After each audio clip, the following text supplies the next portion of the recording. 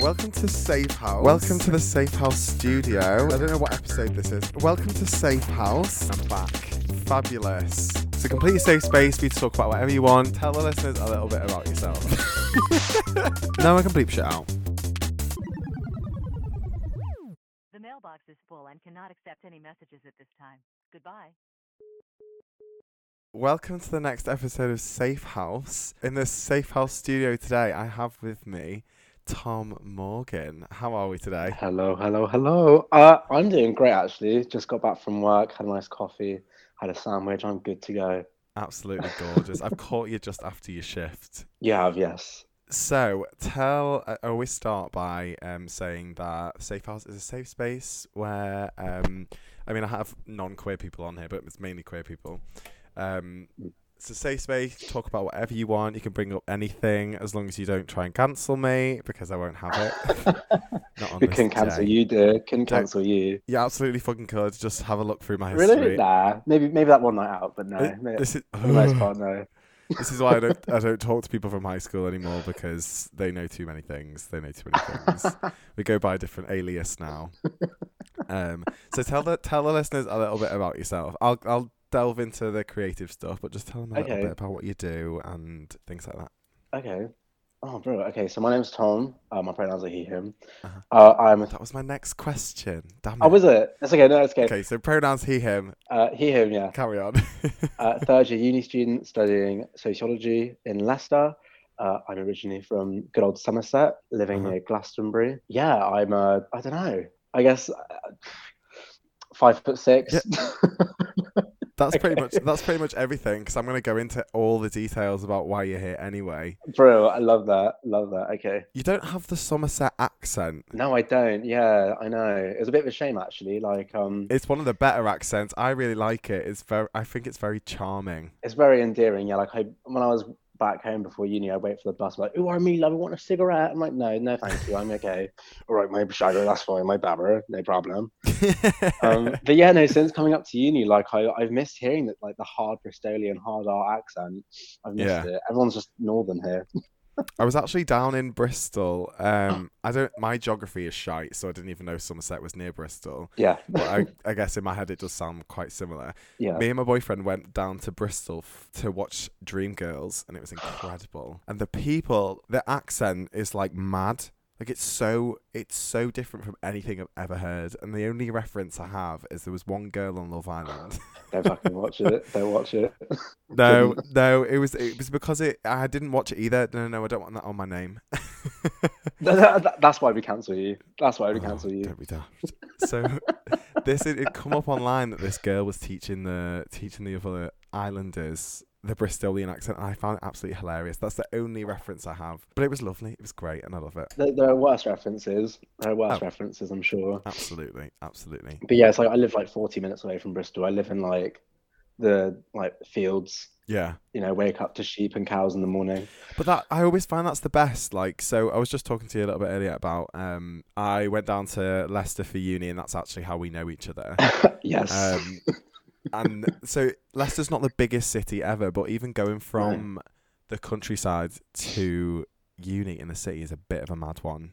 Yeah, it was intense. I remember feeling really not out of place, but feeling like, oh God, I don't know, kind of imposter syndrome, I'd go after my lectures in first year and get myself a coffee and sit by the fountain. Isn't it so weird? I know. It's really kind of dystopian sometimes. I know it's a bit of a stretch now. Yeah. I've been living in the centre of Manchester for a year, so Leicester seems like a farm town. Yeah. Well, it is it reminds me a lot of a town in Taunton. It's called Taunton. It's not a town in Taunton. It is Taunton. But I used to live there until I was 16, and I feel like Leicester's almost like a town that wants to be a city. Yes. So there's certain requirements for cities, and it's it needs to have certain things. And I think a cathedral's one of them or something. But Leicester literally just about. Oh God, the cathedral here is shit. It's not very big. It's so crap. The one back home is amazing. Oh, the one in Bristol is beautiful, and it looks like Notre Dame. It's the architecture in Bristol is Chef's Kiss, beautiful. I do love it. Big It fan. is. I like architecture anyway. Yeah, in Bristol it's good. That's the one thing that's kind of different between Leicester and Bristol and Manchester, is that Manchester has so many scrapers. That skyscrapers, like big. Oh, okay, sorry, slang. Sorry. I would call them skyscrapers. They're like high-rise buildings, sure. but it's just ruins the. That's the only thing I wish everything was a bit more low down for me. I find in Leicester though that the architecture is really, a lot of it's really beautiful, but it's kind of not eye level. Everything is like you have to look up to see it, because underneath some of this beautiful architecture are just like kebabis and like banks and Poundland. Yeah, exactly. But like above eye level, it's usually quite nice if you ever care to look up and risk breaking your neck for it. Yes, I don't know the name. I don't know the name of it, and I've forgotten. So do you know the street that goes, I want to call it a street, it's a path that goes from University Road all the way down into town? Oh, Newark. So Newark is one of the things that I miss about Leicester, because it is actually really beautiful. Oh, it's gorgeous. It's gorgeous. It's like being in Notting Hill. It's brilliant. Yeah, it's brilliant. Oh my God, yeah. That's how I felt when I first went on my open day. Yeah, it was nice. Literally. My mum came to see me, I remember, and she was like, there's not much here, is there? And I was like, no, but we'll walk down this really nice path. Yeah, and that's the real highlight, isn't it, really? That's the real highlight. Yeah. It was, honestly, it's beautiful. The only highlight. I know. It is, yeah, it's not, do you know what? It's not a bad city. It's always the people, not the place. Yeah. That's what I find. Yeah. And I actually found like a decent crowd in Leicester. So yeah, it was only in second year. You met Rain, didn't you? My drag mom. I did, yes. I did. Big, tall, 7 foot, like black hair. Yes. Yeah, cool makeup, yeah. Yeah. Cool makeup. Well, because I actually met you. Well, I didn't actually meet you, but I knew of you before I even met you. Okay. My knowledge of you predates me knowing you, if you know what I mean. Yes. Yeah. I think I was at O2 and I was with my mates just, shaking my ass. Yeah, the usual. And I think I saw you by the bar and you were chatting to everybody. It's like you knew everyone. I was like, oh my God, I think this guy's like some sort of celebrity. No, you were very enigmatic and quite magnetic, I have to say. I'll take that. Yeah, it's a compliment. Absolutely. And then out of nowhere, met you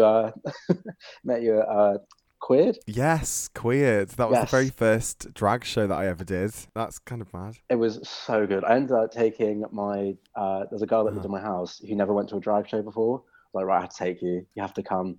And Pure was playing there as well. Yes. I've known Pure since being in, like, I used to party like semi with her in Bristol.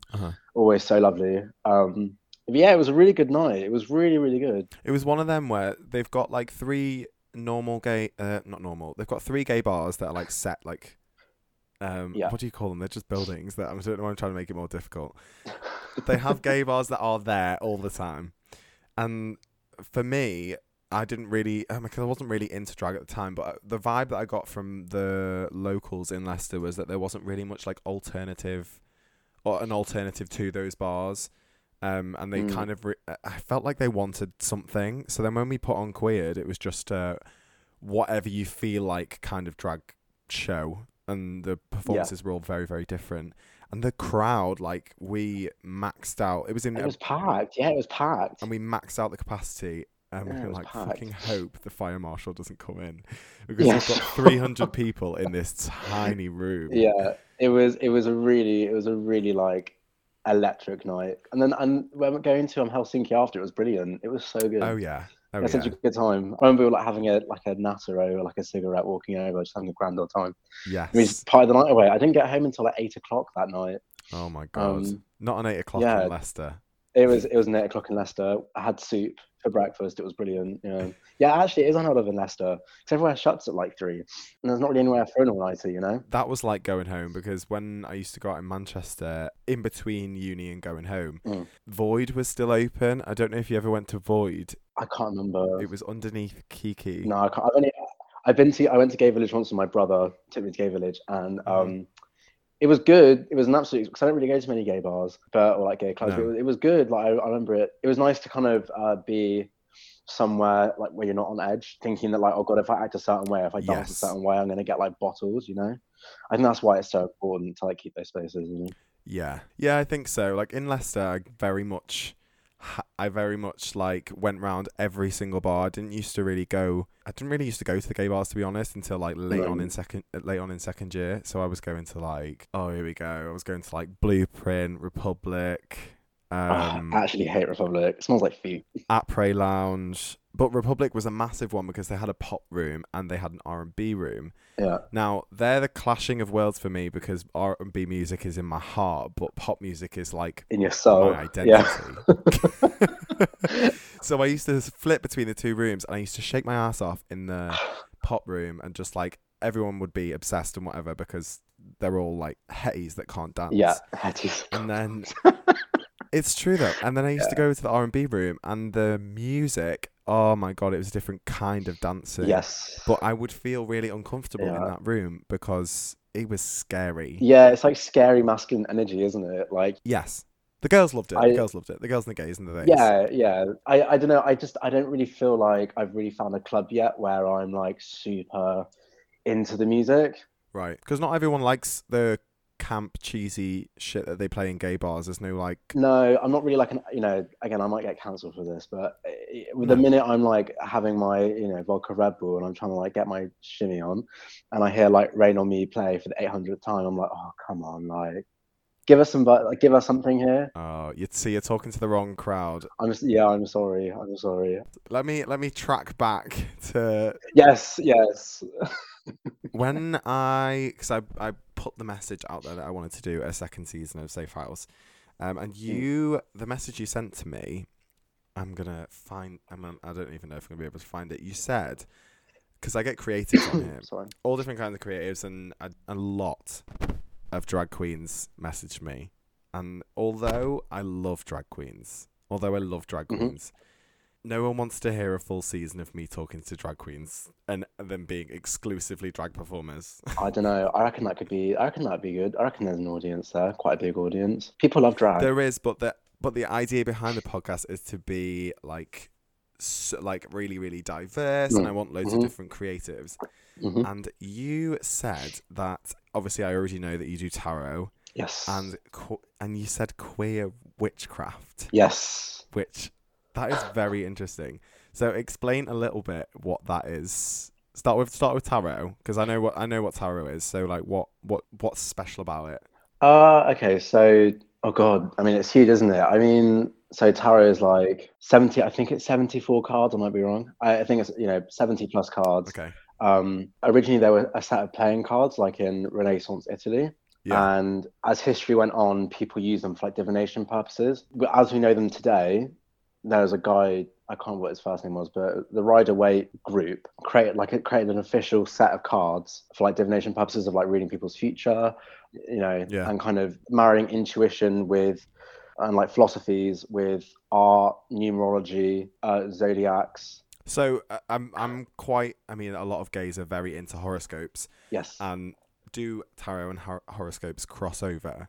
Yeah, they do to an extent. I mean, it's only with like major. So again, to like go back a little bit, we have like 21 major cards, which are like the archetypes. So like you have Death, the Lovers, the Empress, whatever, and then you have your minor cards, which are like the suits. So you have like Pentacles, Wands, Swords, and Cups. Kind of like accessories. And a little bit, yeah. Okay. Because in sort of New Age or sort of in witchcraft, in parentheses, those are the sort of instruments that you would need for like pure intuition to like manifest stuff. Okay. And so going back to the zodiacs, the major cards usually represent some level of the zodiac. So like the Lovers, for example, is Gemini. Okay. And I think the High Priestess is Virgo. I'm not too clued up on like the zodiacs. It would make sense that I'm a Virgo and I'm a High Priestess, to be honest. Yes, it does. You do give High Priestess vibes anyway. So it feels right. It is right, but always right. No, it's kind of marrying all these like super interesting esoteric ideas and kind of centralizing it into one card that bring about meanings, abstractions, thoughts, keywords. So that's like a very basic, a very brief, perhaps undercooked theory on what tarot is. I mean, I could listen to it all day, to be fair. Like, and I'm not convinced that I would fully understand the complexities of it all anyway. No, I mean, I'm still learning. I'm still learning. Oh my goodness. Yeah. There's like, it's so much. It's so much detail packed into one card, and like the numbers, and like it's one of those things that you just have to live Yeah. with it, and like kind of internalize it to really understand it. And let it kind of grow on you. Yeah, kind of. It's kind of attuning it to your own sort of biography, really. That's the best way to describe it, I think, and like how to know it, Yeah. you know, because it's completely personal. Uh-huh. Do you find that it crosses over with your, you said you did sociology, is that right? Yes. Yeah. Do you find it crosses over with your course, or do you make it cross? Because I make my Spanish degree cross over with my queerness, because I just force it. Yes. Yeah. Well, yeah, I think that like the nature of my course kind of dictates that anything that I kind of do, I'm always going to be questioning, I'm always going to be critical of. Yeah. Because sociology is like, the way I see it is, it's kind of like an art form in a scientific way. I don't really don't know if I'm making much sense there, but I like to think that sociology is like a super interdisciplinary vocation where like you're pulling from all these different, anthropology, science, geography, English, art, music. And I think that, we look at religion a lot in sociology. Yeah. And I think that, you can't not look at tarot, and with the course, specifically understand that there are certain things here that we could unpick sociologically about it. So yeah, no, I'd say it crosses over, but I think everything in my life crosses over with my course. Yeah. I'm just that kind of guy, It's that classic sat in GCSE English and there'll be a book that comes up and you'll be like, I think it was on Easy A. If you've seen that with Emma Stone, it's basically she's studying this book about this prostitute she's a woman and she gets done for prostitution, I think, and then the woman in the book has to sew an A for adulterer on all of her clothes, and then Emma Stone decides that she's going to sew an A on it because she creates this fake she creates this fake like story about her shagging some college guy, and it's not true, so she like acts on everyone's opinion of her. What I was trying to say is that we learn things and then we end up like attaching it to our lives, and it becomes self-fulfilling prophecy. Yeah. Oh yeah. No, it is mad how like you kind of forget that actually you're taking quite a lot with you on your course. Even if you hated your degree, like you're taking something with it because you've done it for so long. It's a real labour of love, isn't it? Absolutely. I mean, my go-to number, if I'm gonna taking it back to drag, if I'm gonna be on stage, if you ask me what number I want to do, it will be Listen from Dreamgirls, and I will sing it in Spanish. And do you know what? I mean, I love Spanish music anyway. I think it's... Have you heard of Girl Ultra? Have I what? Listen to Girl Ultra. I haven't. I'm going to type this in. She's a very good Spanish artist. I recommend everyone listening to this. If you're feeling sexy, hot, sexy, cute and fly, and you want something to vibe to whilst you drink a nice glass of wine or Pinot... It's a solve for me. To the sunset, getting down and jiggy with it, listen to Girl Ultra. Girl Ultra. I like, obviously, Rosalia is a classic. I like Becky G. And have you heard of Arca? Yes, I have. Oh, I really like Arca. Arca's sick. Arca's incredible. The visuals. And their music is incredible. The visuals are always amazing. So I have Arca 1 on vinyl. And then they brought out 2, 3, 4, and 5, I think, all at once. Still waiting for the vinyls to come out. You can't rush a non-binary. They won't follow any rules. No. They play by their own book, Let me go back a little bit. So, I know, I love that. So I wanted to ask so tarots is obviously you pick certain cards, and then am I right in thinking that it's kind of a reading? You get a past, a present, and a future reading, or am I wrong in that? So sometimes, you're not wrong. People do that. Some people pick 3 cards. There are loads of ways of doing it. You get like a Celtic cross. Yeah.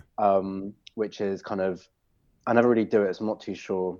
Okay. But the way I do it usually, because I only really do it for myself and maybe for a few friends, because I'm not really at a point where I think to myself I could do it like for everyone, which I'm still learning. But usually, again, it's all really personal. So sometimes someone might just pick up a card for the day just to give them some semblance of what might happen that day, or like just keywords to look out for, whatever.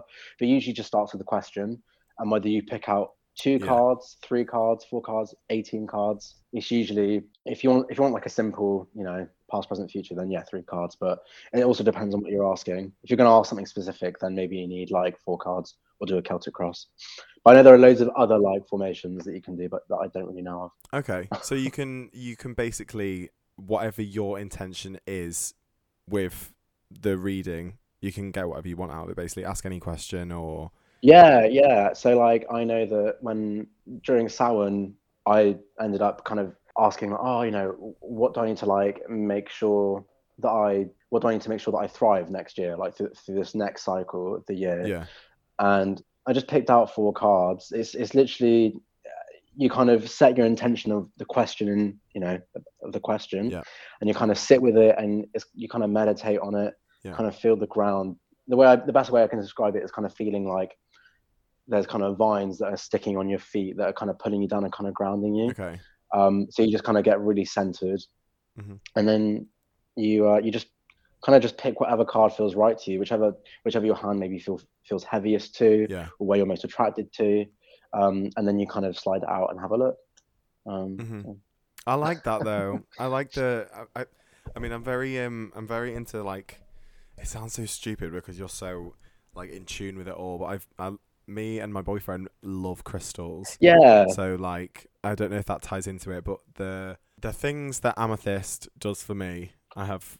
It's been with me my whole life. Like yeah, I've always had a piece of amethyst with me, and I don't know why it is, but it always seems to find its way into my life. And then, what was it now? I've forgotten what it was. right. I keep finding crystals everywhere. So I went to Spain for 3 weeks and stayed with this woman, and then I found a crystal on the beach, and I was like, this is just surreal. And then I take it with me, and it's the exact same crystal that I got from a cave in Scotland when I was like 4. I don't know, but I just have a massive collection, and then I wear amber all the time because Oh, I love yeah. I have a very big collection of amber. I love it. Love it's amber. just. It's gorgeous. It's like a piece of history. And I at the time when I buy them, I know what they mean, Yeah. but then I can't really remember it. I can't really remember it all, but I have them everywhere. No, to be fair, I don't. No, I don't do a lot with crystals because I'm not like I kind of put in and out of it in the sense of I'm of the believer that like lovely spaces create good vibes, but I can't seem to get my head around particular crystals doing Right. certain things for you. But again, it's just whatever feels right, Whatever feels right is right. It just doesn't work for me. Yeah, I think with the difference with crystals and tarot is that there's a lot more possibilities with tarot and a lot more like room for. I don't know, because crystals are so specific. Some people can't really latch onto them because it's not as believable. But I think With tarot, it's more applied, and it's way more specific to you because you're asking something and you're getting an answer back. Whilst I know with crystals, it's like yeah, same sort of thing with keywords and like key meanings and vibrations, whatever. But I think that they're general. It's general, and whilst tarot is also general to a certain extent, it's easier to put you onto that rather than it is like for me than like it's easier to apply it to your own life. Yeah, exactly. Than it is to sort of carry around a piece of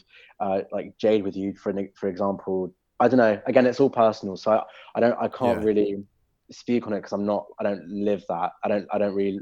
I have crystals, but I wouldn't say that I buy them because I use them for any particular thing. Maybe amber, but that's just my own happiness. Because amber makes me happy. Yeah, because it's gorgeous. yeah, that's true. I can't lie and say that I don't have them just because they're pretty.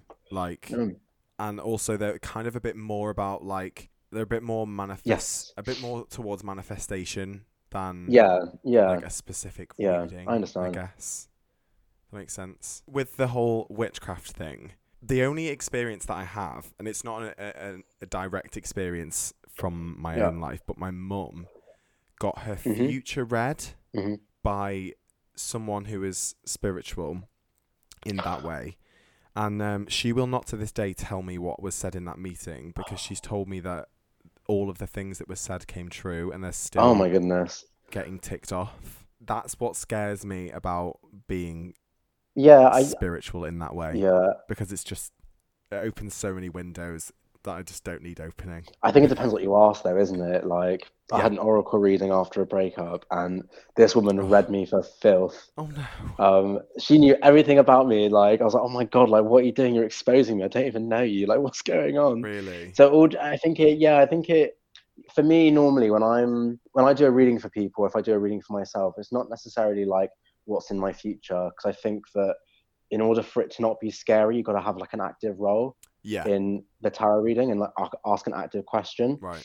Instead of saying like, what will, you got to, it's instead of like using the language of like, how can I, or how will I, Right. how do I, you know? It's more Because at that point, and I think at that point it becomes more affirmative and it's less scary or daunting. Do you feel, because I always believe in like autonomy and believing that you make your own choices. Yeah. So for me, like, whilst tarot is divination to it, you know, to an extent, my perception of it has always been for affirmation or for a level of, I don't know, holistic therapy in a way, because it's kind of like a new age talking therapy to me, in a way, because you're kind of having a tailor-made one-to-one experience, chatting about anything that comes up in the cards, you know. Yeah, I like that. Maybe I've just spawned anything tarot is, but I think that like the tools that tarot have available to them can make it really scary and mad daunting to anyone that asks for their future. But if you're scared to ask about your future, don't ask that question. Yeah. You know? Yeah. Kind of getting more than you're not getting more than you bargained for because you literally asked for it. Yeah, exactly. And you know, it depends on whether you, I don't know. I think it just depends on your level of like self. I don't know. Your self, maybe self-esteem is the wrong word, but I think, you know, to take it. No reading is necessarily bad. It's just giving some form of clarity to something, and it's just whether you're ready to hear that or not. You know.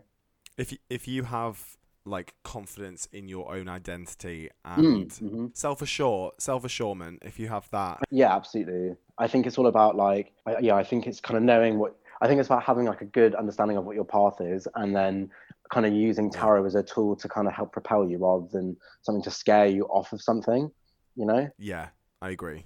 I don't ever think that like tarot should, I don't know, maybe I'm wrong again in this, but I don't ever think tarot is like should be a tool to kind of harbor fear onto you or something, you know? It's to make you like aware.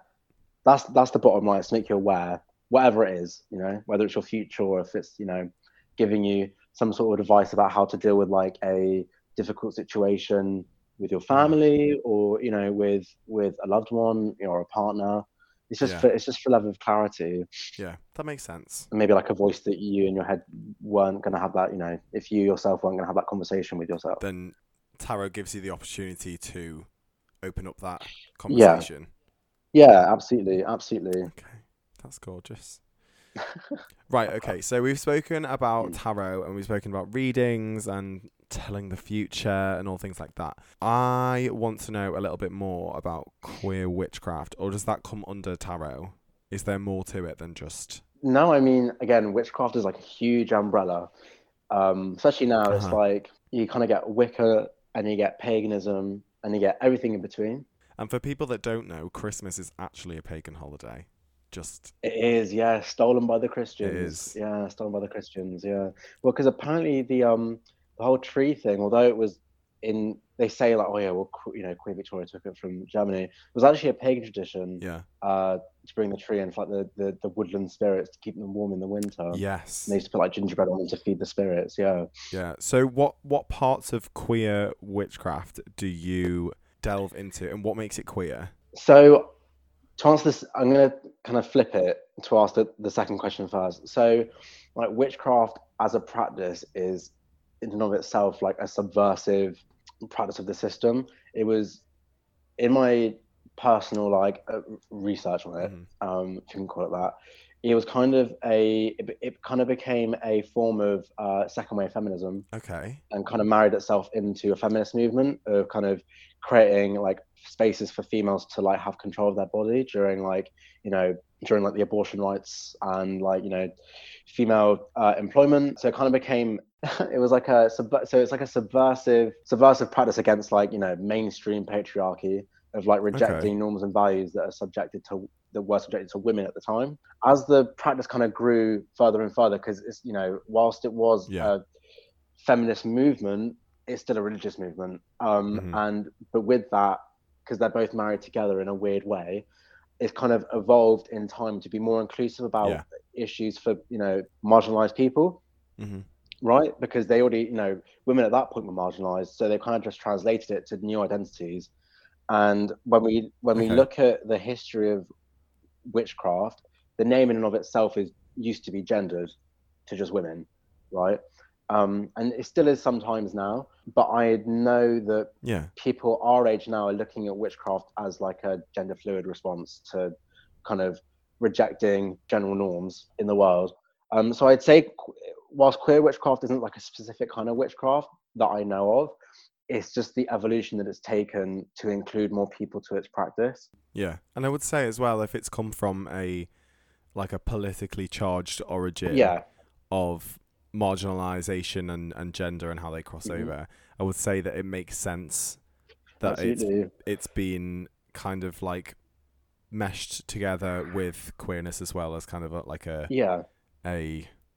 I don't know, a religious crossover. Yeah, because as a practice, it's all about resistance, you know, because it's looking into like conservation of the world and respecting the planet and respecting your peers, where, you know, where you see fault with the system that you're living in. And I think that because witchcraft is it's so heavily centered around a level of resistance to what we believe is what you believe is wrong with the way things are being handled. That in itself is a through line for different groups to join and pick what they want out of that as a form of their own self-care and their own sort of self-preservation. Yeah. And like as well, like, so from an outside perspective, so if someone came up to me in the street and was like, "Oh, do you want to hear about witchcraft?" I'd be like, "Well, no, you're a bit weird." No, yeah, absolutely. No, like if I was not a normal person, but like if I was just a random person walking down the street and someone came up to me and asked me if I wanted to hear about it, I'd be like, "You're a bit crazy. I'm probably going to leave you to it." But what you said about respecting the planet, respecting your peers, kind of like the kind of having an unease or not being happy with the society that we live in and kind of like making it better, and those are all things that we as queer people and I would hope people in general want from life. So you can take those things without being dismissive of the... Absolutely. Yeah, absolutely. Yeah, it's sorry, without being dismissive of like the way in which you utilize those points of view. Without being dismissive of the practice in general, because I think that TV and film, like Hollywood, has created a certain picture of witchcraft, and the way you've just explained it there, if you hadn't told me what it was, I'd be like, yeah, I'm down. Yeah, because so I think there's kind of like an ignorance to it. It's kind of it's just an instrument in being able to practice like a really beautiful life for yourself. Yeah, you know, I've always been of the belief that like to live like a life that's really beautiful is to see everything with a level of significance. Yeah, and I think that witchcraft, or just, you know, spiritual practice in general, allows you to kind of seek levels of like beautiful significance in certain things. Like, you know, when I make my coffee in the morning, you know, stirring it like a certain way and like having like a ritual in parentheses, to set an intention for the day. That in and of itself is like, okay, what energy do I want to permeate out to the people around me and the world around me? Like, who do I want to be today? And I think that, like, you know, we don't dismiss monotheistic religious practice in going, you know, in praying for some sort of like mental clarity or for self-care. Or we don't, you know, and I think that this is just I'm always of the belief of like all religion is basically the same, just with different monikers. Yeah. I just think that witchcraft has a better finger on the pulse of what spiritual practice needs to be right now. Yeah. Than what I think other religious practices do. Yeah. You know? Yeah. I think that makes sense. I think that makes total sense. And I can tell you care about it as well. Yeah, well, I think it kind of came at a bit of an impasse with COVID. Like, I was back home and I was feeling a little bit like weird about everything with COVID, and I think like everyone being on their phone and having a step back, I kind of saw with like a new set of eyes of what was going on, because I wasn't going 100 with my blinders on. Mm-hmm. I was able just to step back and just see, okay, well, like sadly there's a lot of crap going on right now. Yeah. And you feel kind of helpless in that, because you know you can't really change anything really, Yeah. because you are some small little pebble in this huge ocean. Not even a pebble.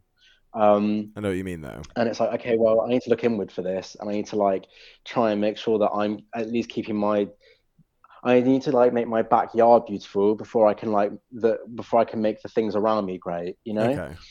And for me, that started with like looking at spiritual practice as a form of like, okay, I can now start to cultivate like a lovely garden. Yeah. Like when I say garden, I mean like the self, you know? Yeah. Yeah. It's kind of like sorting yourself out before you can sort anyone else out or anything around you out. Yeah, exactly. I mean, absolutely. I mean, this is like an age-old, this is nothing new. How self-care like can help bring about a beautiful environment for everyone around you. But I think that to give it some semblance of a label or a name kind of helps provide you with certain tools to kind of help see that happen. Yeah. Yeah, and I think all the things that you've said. No, you laugh because I think you think that I don't. It's going over my head. No. I just think that it's weird, because I don't really talk about this with a lot of people. Because I'm so into it. I love it to pieces. I think it's sometimes difficult to really talk about this without it being like a huge, because it encompasses everything, and it's like, and maybe it's because I don't really feel like I'm the voice of reason for it. And I'm not the one to be telling about it. But... Yeah, but it's the values, and it's the kind of the teachings and values that you get from it. You've been drawn to those because they are genuinely attractive things that they're going to better your environment, your headspace, the way you act in life, the way you go about your daily stuff, chores and tasks and whatever. I think all the things that you've mentioned about it and all the things that it encompasses are things that everyone should be practicing anyway, regardless of the label that you put on it. Like, absolutely. I've always sorry, carry on. No, that's it. Like, regardless of the label, whatever it is, all of those things absolutely are great. I just think that the name alienates people, and I think that's through no fault of its own. Absolutely. I think that's the same with all spiritual practice, in the sense of like, it's not hard to have common sense to know how to be a good human being.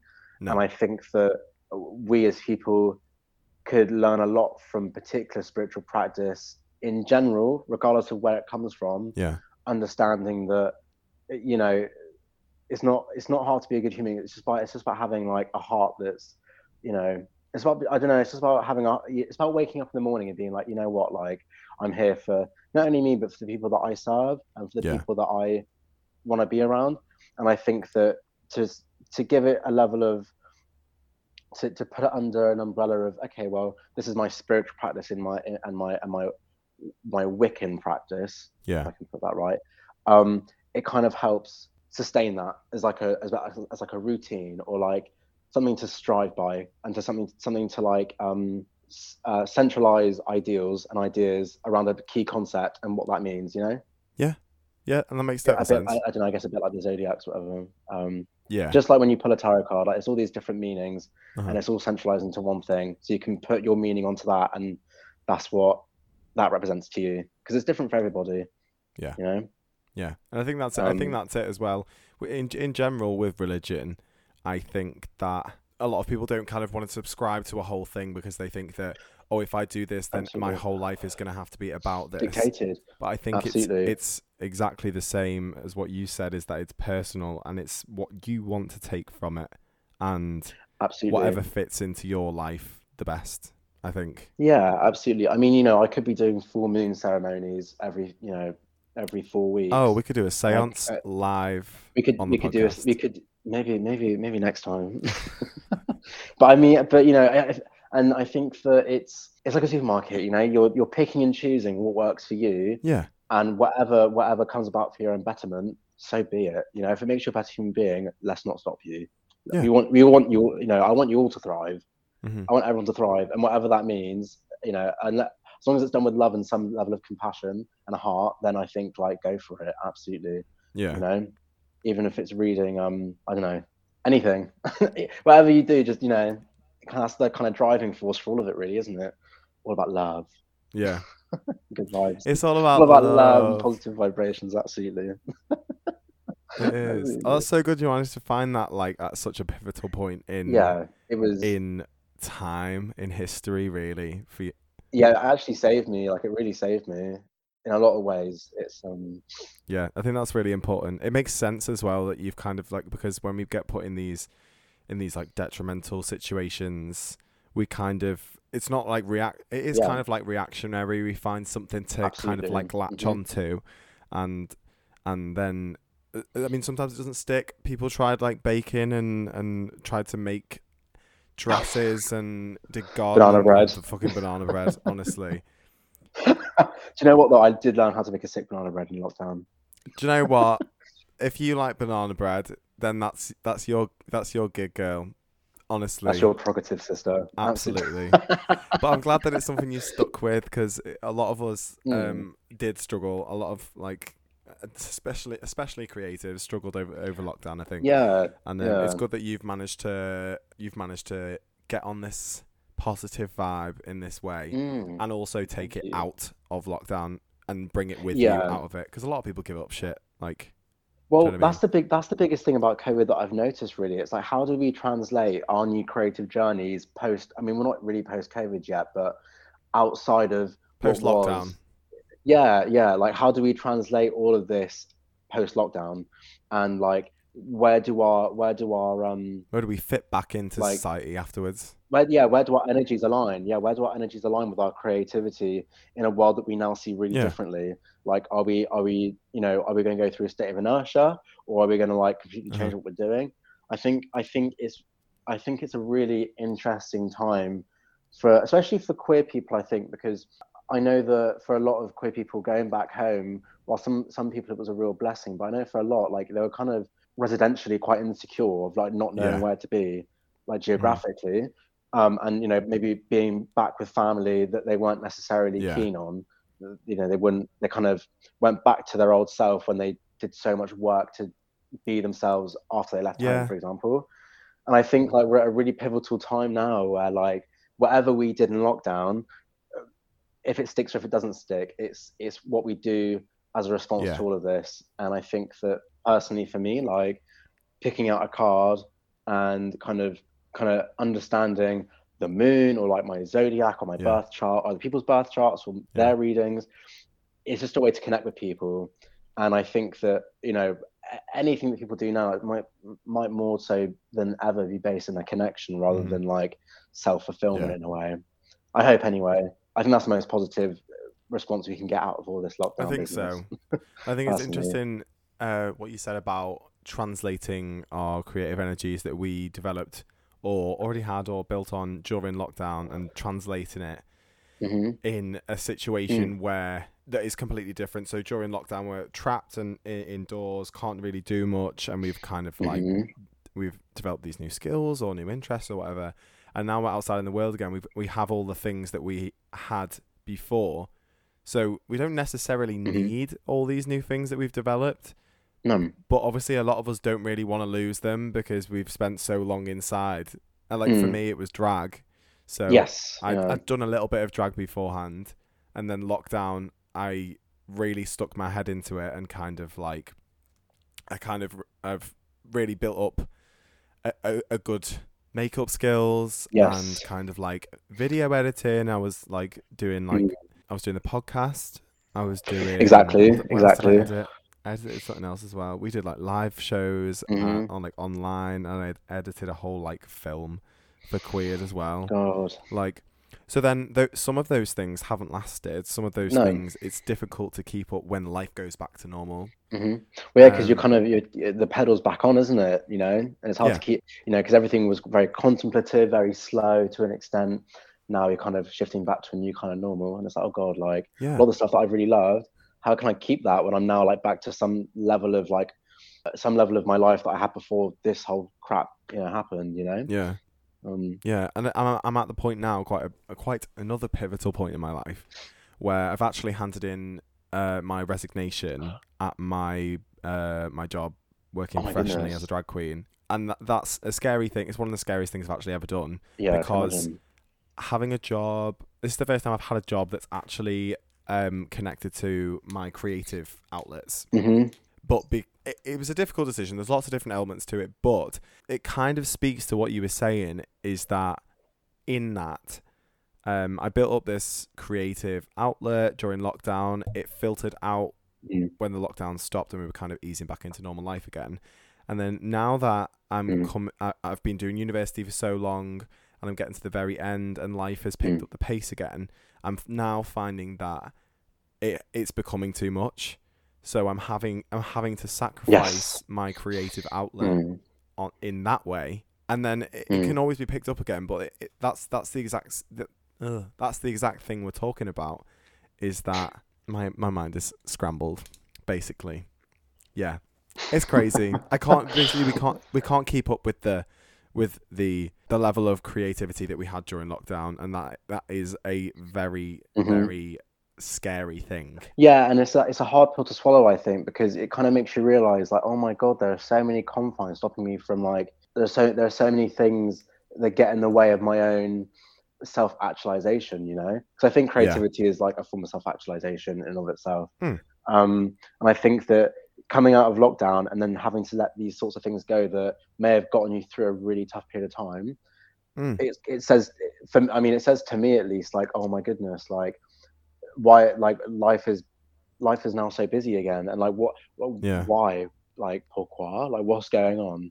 Like the regimented structure that life has. I'm now realizing it doesn't really leave much room for creative outlets. It doesn't leave room for free time, really. I think a lot of people sacrifice. I know a lot of people, like, call in sick for work or hand in assignments late or don't go to uni because they want to have a social life. I know exactly. Like, I have done it myself. I'm a victim of that myself.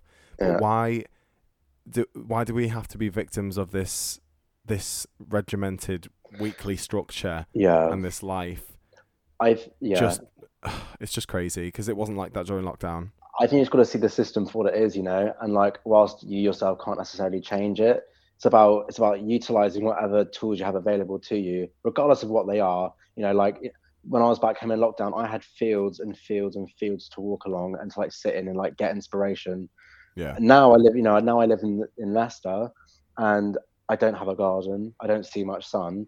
You got to just try and find it where you can. Like, so I'll go on, like, a little walk by the canal and sit and just look at the swans.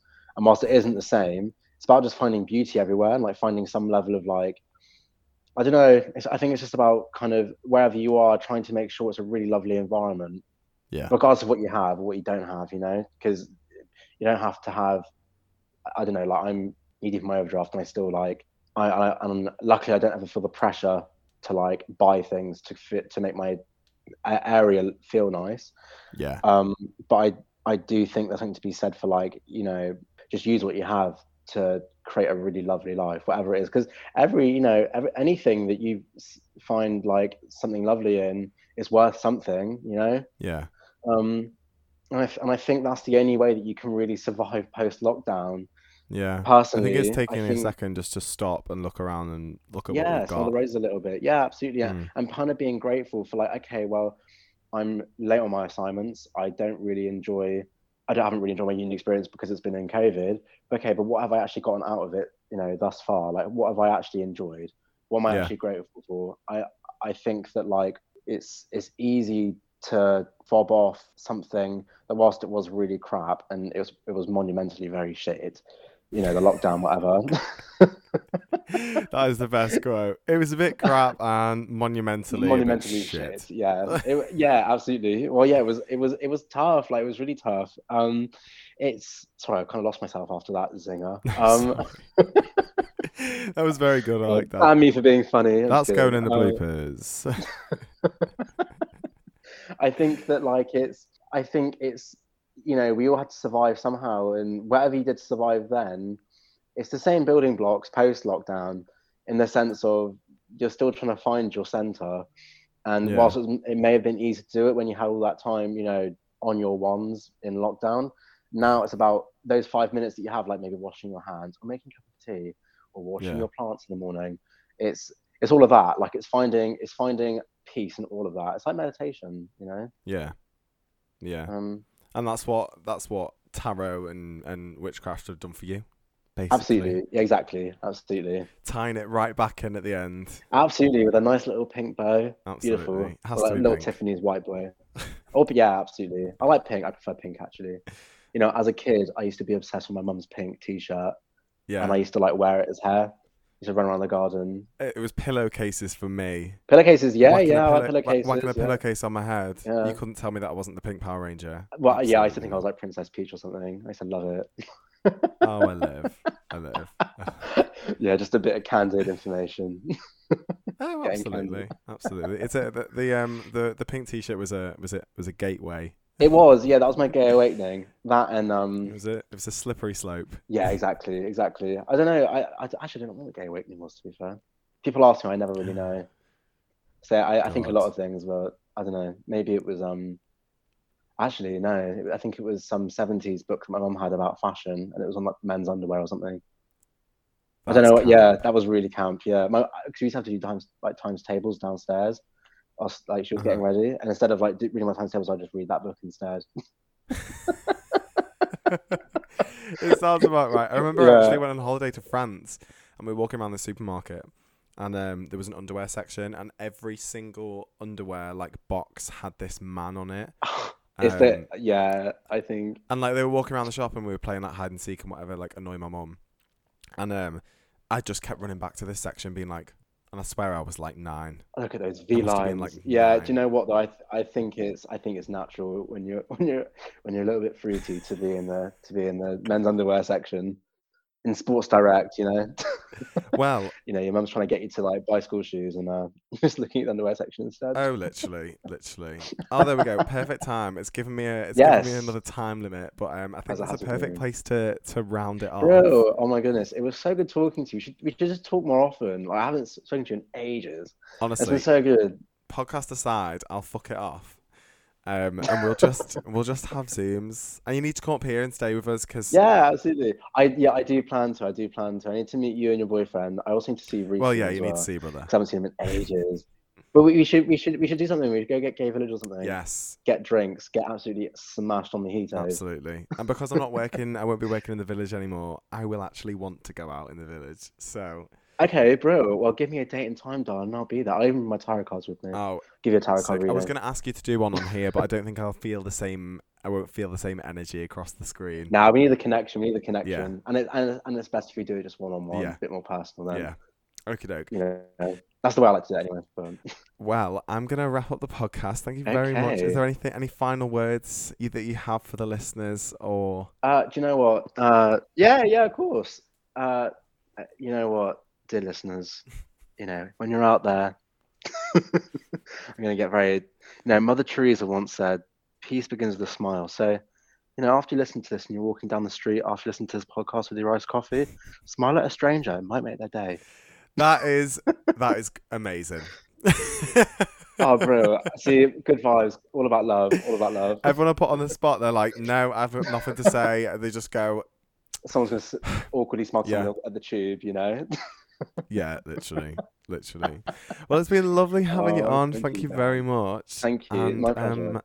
So, thank you very much, and I'll speak to you really soon. Oh, goodbye, my darling. Goodbye. Mwah. Bye-bye.